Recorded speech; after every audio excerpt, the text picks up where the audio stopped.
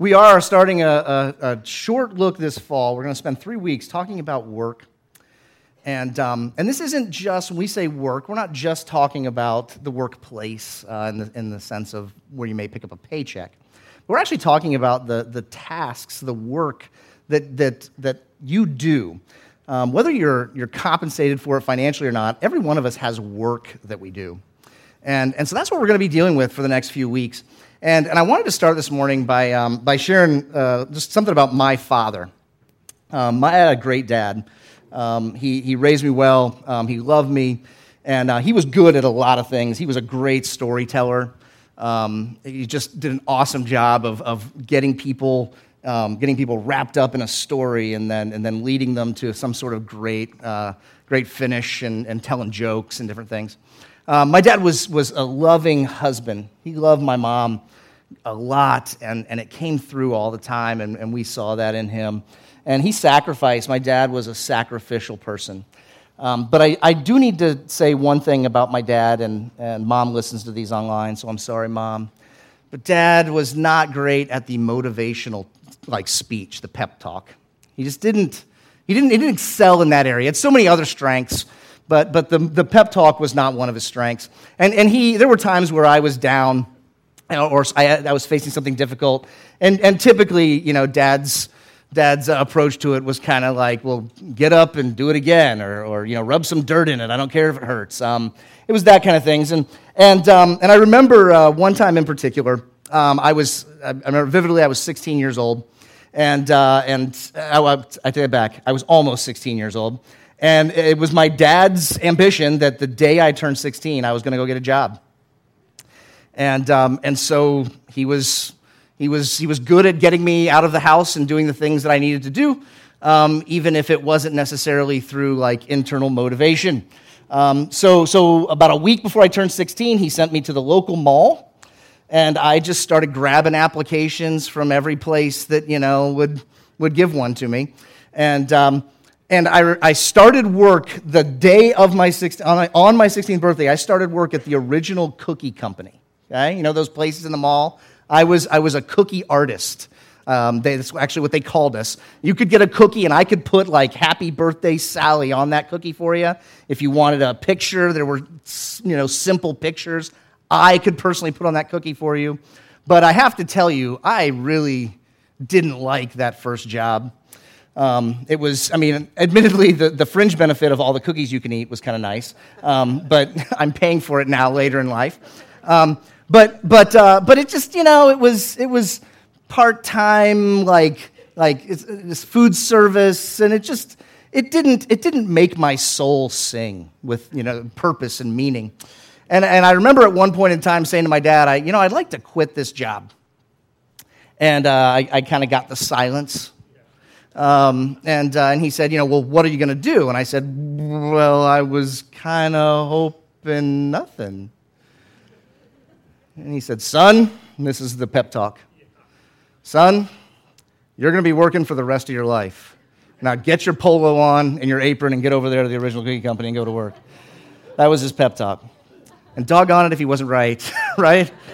I'm going to be working the rest of my life. Work is a huge part of our lives. Whether you work in the home, out of the home, in the marketplace, or in the public sector somewhere, work is an enormous. It takes up an enormous amount of our life.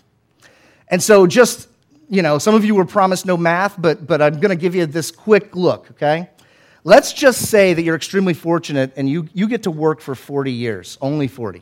Okay. So sometimes shortly after your education finishes, you go to work. And again, let's just say that you're fortunate to work a job that gives you 4 weeks of vacation every year.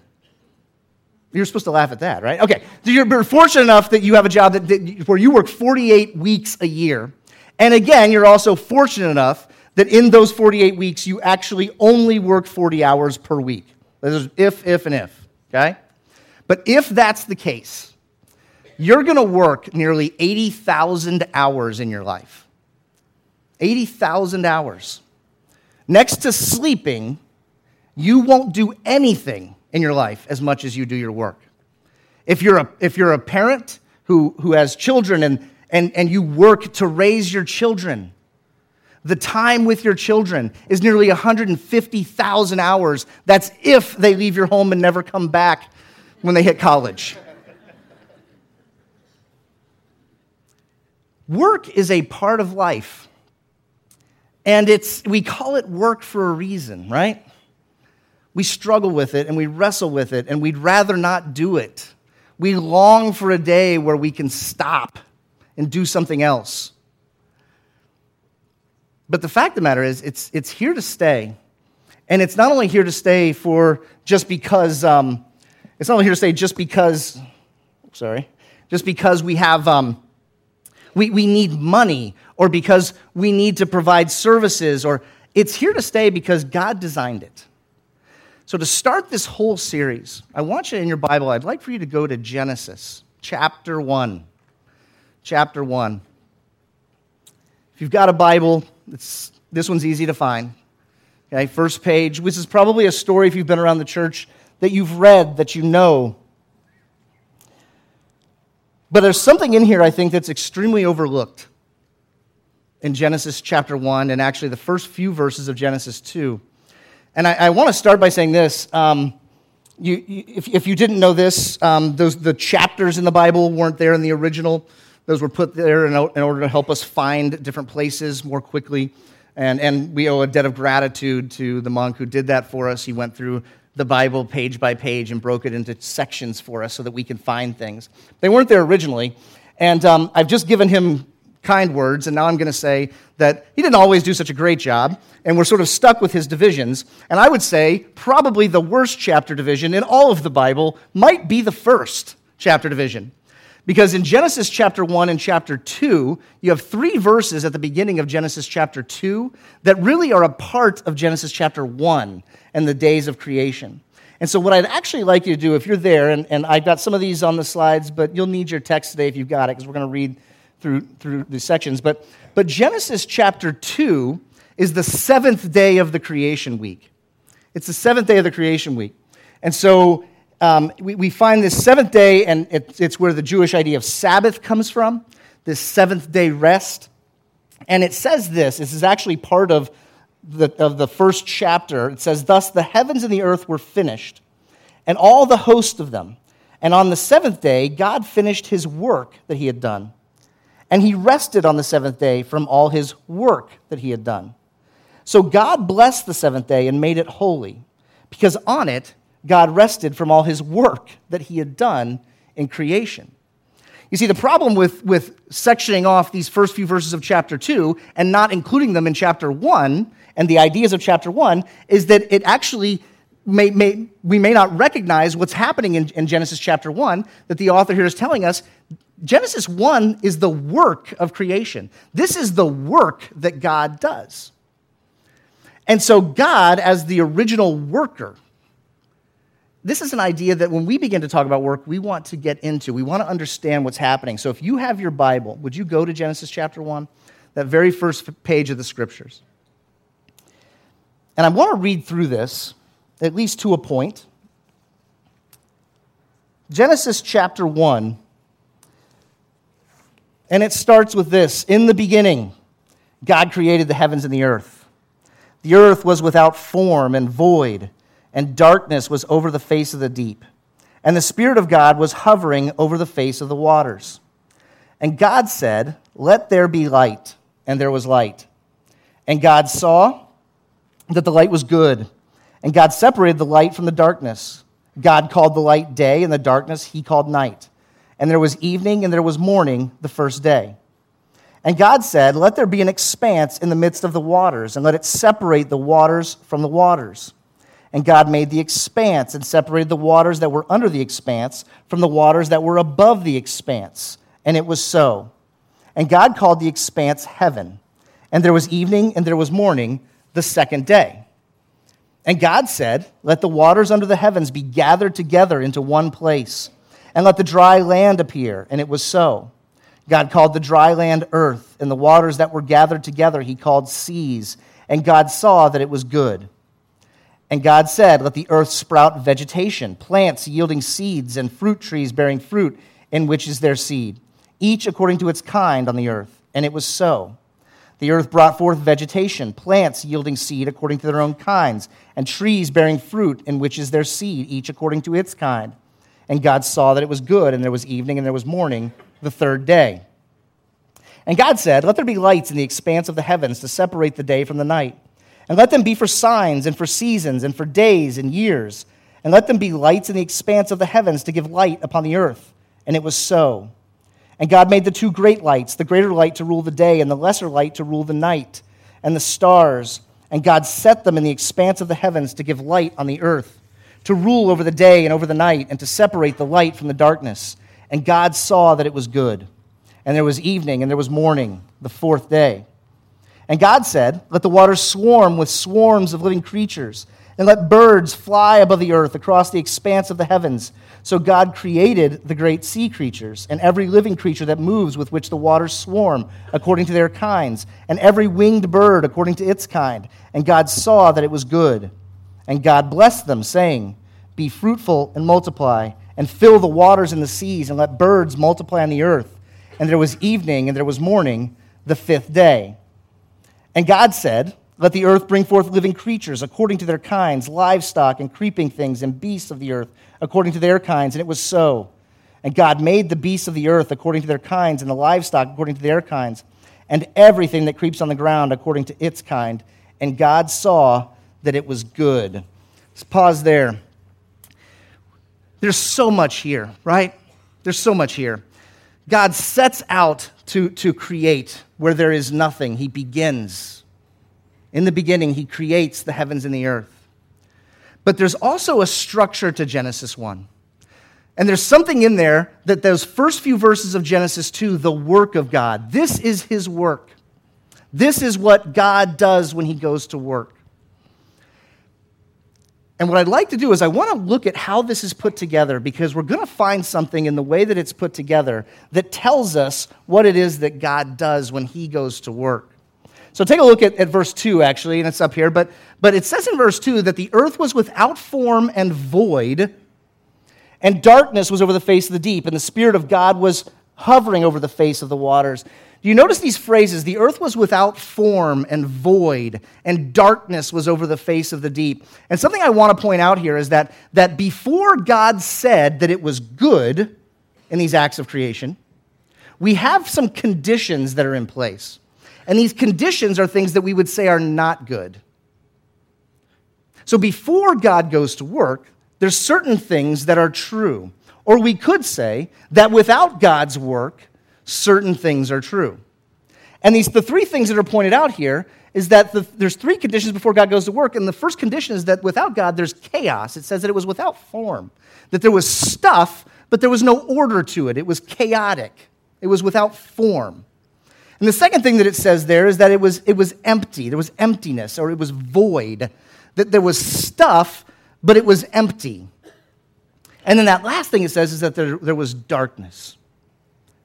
So we could say, and I think rightly we could say, that what we find is that when God goes to work, he goes to work to do something about these three conditions. He's working to do something about chaos. He's working to do something about emptiness. And he's working to do something about darkness. And I think the rest of the passage plays that out. Because what's the very first thing that God does? He says, "Let there be light," right? You see, the first thing that God did in creation was he addressed the darkness. Darkness is not the right condition. Darkness is not where we ought to live. And in fact, in John chapter 1, when John introduces Jesus Christ, the Messiah, he says that he's the light of the world. There is no darkness in him. And in Revelation, at the end, in the new kingdom, it says there is no sun, nor moon, nor stars, because God is there and he is the light. You see, God is light, and so he brings light to dark places. Now, there's a whole sermon in that, but it's for another Sunday. Because what I want to do is I want to look at the other two conditions, and I want you to see what happens here in Genesis 1. The way that this is structured, it's actually structured in a poetic fashion. It's not a rhyming of sounds like we think of poetry. It's a rhyming of ideas. And you have days that are put together here in Genesis chapter 1. And you can see days 1, 2, and 3 on the left and 4, 5, and 6 on the right. And here's what happens. Notice this structure. The first thing that God does on day 1 is that he separates the light from the dark. Okay? He doesn't necessarily create anything materially new, but it says he separates the light from the dark. And the second thing he does on day 2, when day 1 is finished, it says he takes the waters and he separates water from water.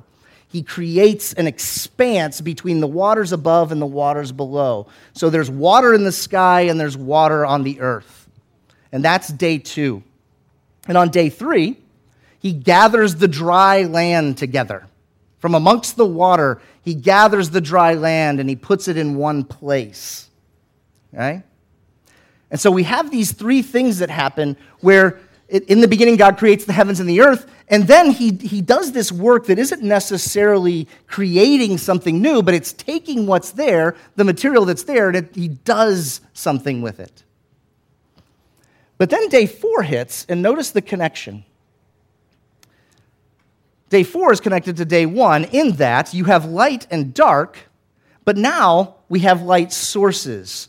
The sun, the moon, the stars. This is where the light is coming from.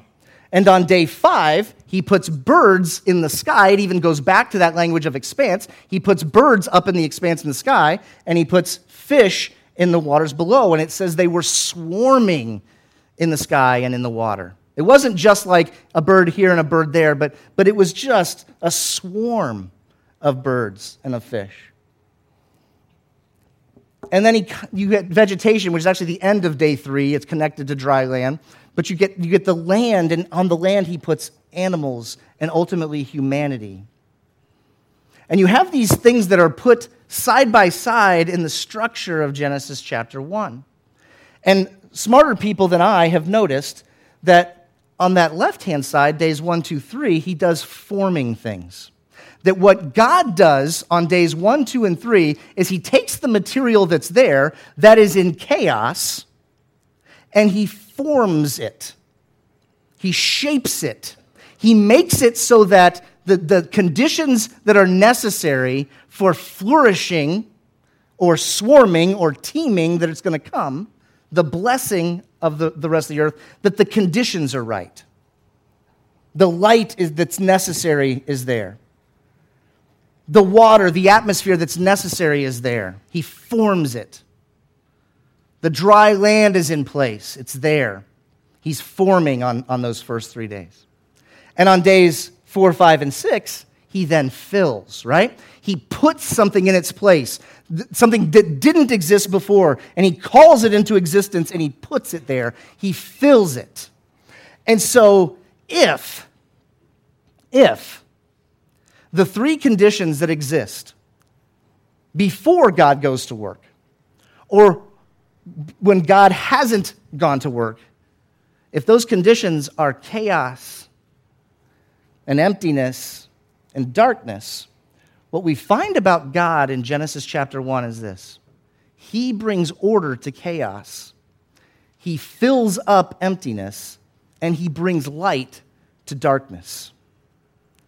Now, if we could just stop and rest on that for a minute.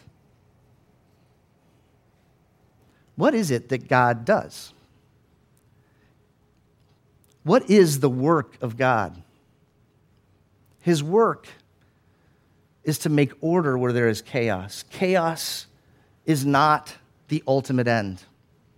It doesn't win, ultimately. He takes what is empty. He takes things that are meaningless and pointless, and he fills them. He fills them up. He gives them purpose. He gives them meaning. And ultimately, he opens eyes and hearts and souls. He brings light to dark places so that we're not alone. We're not left wondering and wandering and in the dark. He brings light to darkness. Well, this is what God does. But Genesis 1 isn't finished. So let's pick up here in Genesis chapter 1, verse 26. 1:26. It says, "Then God said, 'Let us make man in our image, and after our likeness, and let them have dominion over the fish of the sea, and over the birds of the heavens, and over the livestock, and over all the earth, and over every creeping thing that creeps on the earth.' So God created man in his own image. In the image of God, he created him, male and female, he created them. And God blessed them.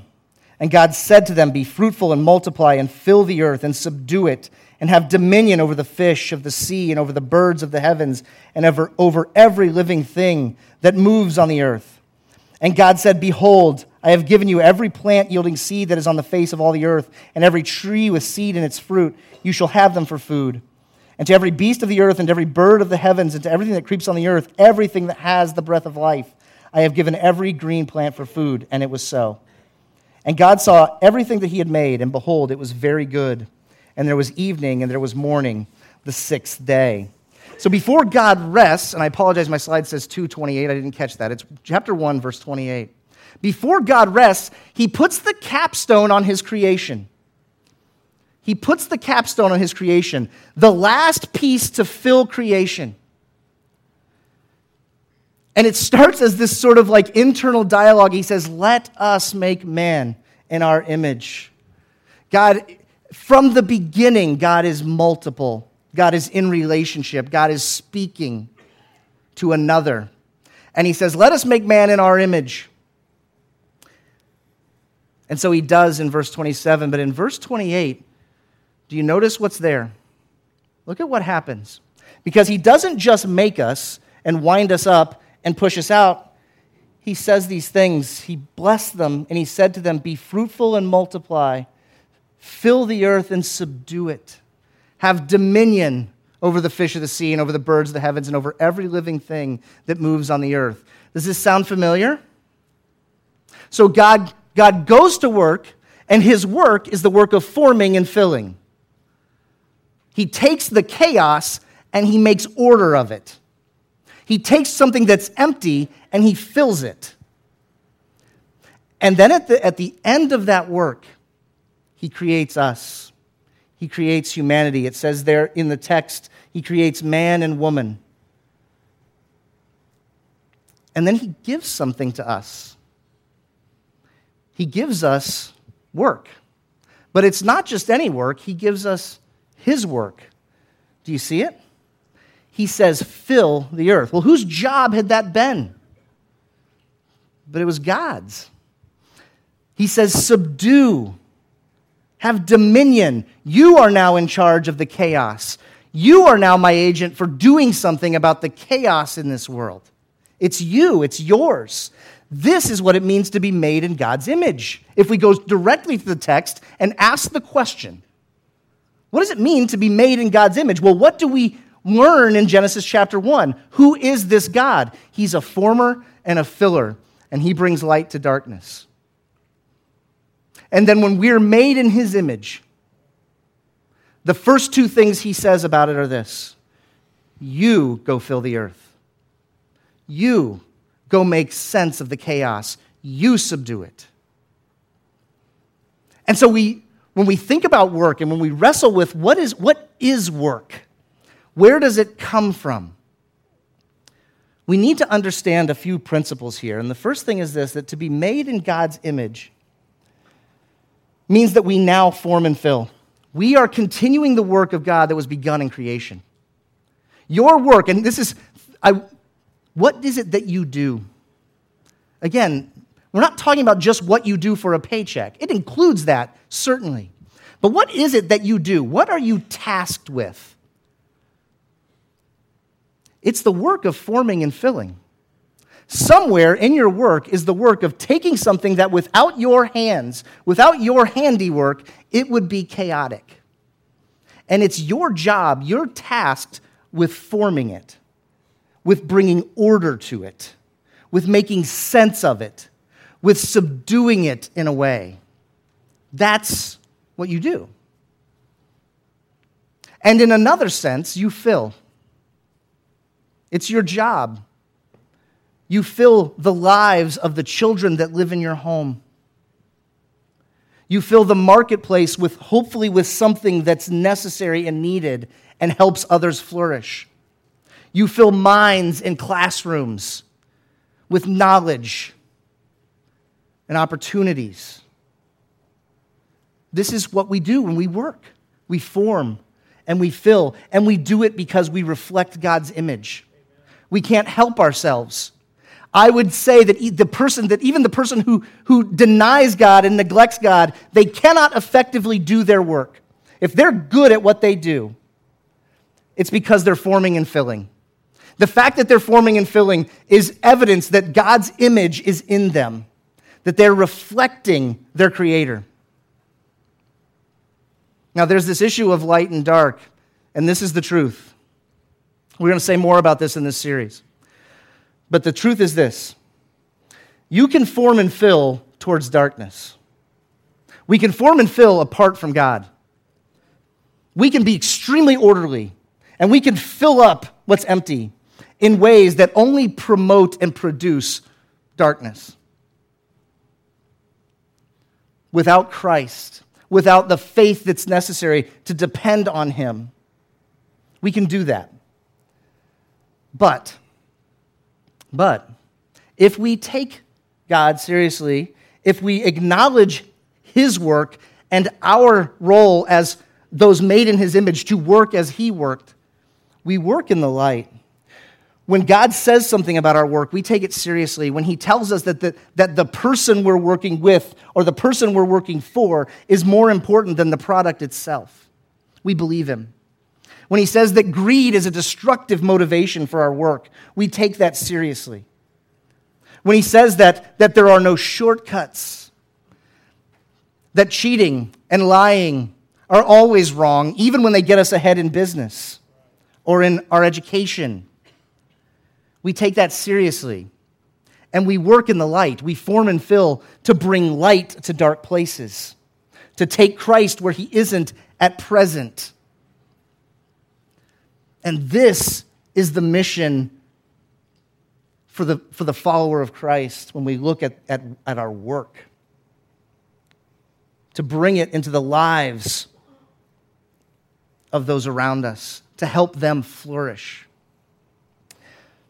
But we work, and our work is forming and filling. The second thing we pick up is that this means that all of our work, all of it, is God-ordained. It reflects His character. See, I mentioned nearly 80,000 hours if you're fortunate enough to only put in those 40 years and 40 hours and 48 weeks. Those 80,000 hours. We have this tendency to believe. That somehow, that's a portion of my life, and my family's a portion of my life, and my relationship with my local community of believers, my church is a part of my life, and then I've got, just my friendships in my life, and that recreational league I play in is a part of my life. And we have this tendency towards segmentation or towards fracturing. But the fracturing is part of the chaos, okay? It's part of the chaos of this world. You see, we, as workers who acknowledge Christ, acknowledge the fact that He's taking all that chaos and making order of it, and we are too. When we start to put it back together, we realize something is true. The lie that we're told is that somehow I separate my work life from the rest of my life. I separate all of those my parenting is separate from the rest of my life. That my behavior when it's Thursday night bowling league or Wednesday night book club, that behavior is separate from the rest of my life. But you see, all of creation falls under this mandate. Every role that I fill, everywhere that I go, every task that I have in front of me is the task of forming and filling in the light. Amen. Everything. And so it means that all of my work, there's no such thing as certain jobs that are more spiritual than others. Because someone earns a paycheck that is the work of the gospel in the church, it doesn't mean that their work is somehow inherently more spiritual or more righteous than the person who does something that's in the marketplace. All work, all of it, falls under this mandate to form and fill, and all of it reflects God's character. So we have to get away from this positioning of certain jobs as more important. God needs the 16-year-old kid at the cookie shop. It may not seem important. And it may be a temporary station that God put him in. But even in that, he's reflecting God's character in the forming and the filling. All of it. And the last thing we can pick up here is that when we work, our work provides the means of God's common grace for others who also bear his image. So catch this. This is the thing. It's got some theological words in there, but just understand this. You're not the only image bearer in the world. In fact, look around. There are hundreds of image bearers in this room. And when you leave here and you're in your car and you're in traffic, every one of those people in those cars next to you, they bear God's image as well. You see, God established this system for a purpose. He didn't say, this would be fun to see what happens if I give them jobs. He said, I want to do good in the world, and you're the ones who are going to do it. And you're going to do it through your forming and filling. You see, let me go back to the 16-year-old kid. When the 16-year-old kid serves someone, he's serving an image bearer of God. This is the way God set up the world. This is how we love God. It's by loving our neighbor. This is how we serve God. It's by serving our neighbor, because God's image is in our neighbor. So when in Genesis chapter 1, when it tells us that God said, let us make man in our image, and humanity is made in God's image, and the work that we're given, the work is to continue those conditions of flourishing, of swarming, that are laid out in Genesis chapter 1. Go fill what is empty. Do it. Go engage the chaos and make order of it. And when you do, you are God's hands in the world around you. When you do it in the light, when we do it in harmony with who he is, by faith, trusting that this work is his work, that he's given to us for the purpose of the good of my neighbor, I'm now continuing the work of God in my labor. And this is the system. But what am I supposed to do? Okay? What are we supposed to do with this? It's a nice idea. Okay? It's a nice idea.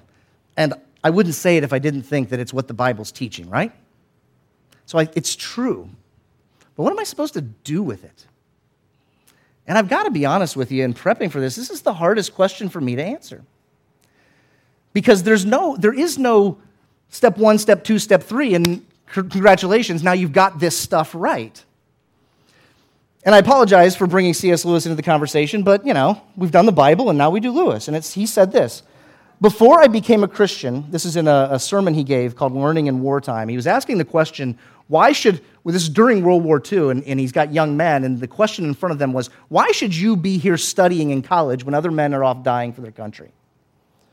And he said, before I became a Christian, this is one piece of a long thought, before I became a Christian, I do not think I fully realized that one's life after conversion would inevitably consist in doing most of the same things one had been doing before. One hopes in a new spirit, but still the same things. What Lewis is trying to say is this: the life of the Christian prior to meeting Christ, the stuff that we do, it probably doesn't change drastically. You still get up in the morning and you've got kids to get ready for school. You still get in your car and head to work. You still sit in that office where the person outside the door whose voice you hear all day is going to drive you crazy. You still do those things. You see, being a Christian doesn't change the dynamic of our work. You're still going to work. It's a part of life. You were created for it. But what Lewis is saying is this: it's not that I change what I do, but I change why I do it. And probably how I do it. Do I make decisions differently in my workplace because I understand that my work is inherently forming and filling in the light? Do I consider that person who makes my job more difficult an image bearer of God's, and that my work is intended inherently to help them flourish? It's not about me. It's not about getting the check so I can sustain my life. The belief that money sustains our life it is eating us up. It's rotting us from the inside. It's not money that sustains life. It is God who sustains life. Our work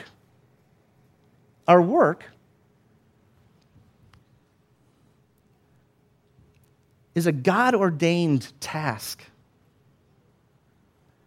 And I guess all I'm asking us to do with this right now is to take that seriously. You're going to be in, before the end of the day, you're going to find yourself in work. Again, it may not be your job, but you're going to find yourself in work. And if somehow you manage today to completely avoid work, God bless you, okay? But by tomorrow, you're going to be in it. You're going to have things to do. And when you begin, when you're at the outset of it, for right now, what are we supposed to do? Take a deep breath. Take a deep breath. Pause. And ask God to show you, how am I reflecting your image today in this? How is my schoolwork a reflection of the forming and the filling that God created me to do? How are the patients that I care for, the people in my care, how am I reflecting the forming and filling that God designed for me to do? How are the customers that I'm selling to, how are they flourishing because I have something to provide to them? I have a need. They have a need that I can fill. Stop and work in the light rather than wander in the darkness and work as if God isn't real. And so we accept the truth that work is deeply tied to our character. Don't believe the lie, the just lie. That's just my job. It's not. You are you in the midst of your work. And God created you to do it. And do it in the light. Will you pray with me? Father, thank you for your word, and I thank you that you've tasked us with your work. That your system doesn't force us to do anything short of acknowledge you or not. And so, God, I am asking today that as we reflect on this, that your Spirit would speak into our hearts and into our minds and would remind us of the holiness of the task that you've given us, the jobs, the vocations that you have placed in our path. That, God, we wouldn't see those around us as obstacles to some sort of outcome that we desire, but rather, God, we would see them as our neighbor, as those that bear your image, as the one another's that you speak to us about. So, God, we do thank you. We thank you that you've given us life and your word and one another and your Spirit to provide us with the eyes to see it all. And we pray all of this in Christ's name. Amen.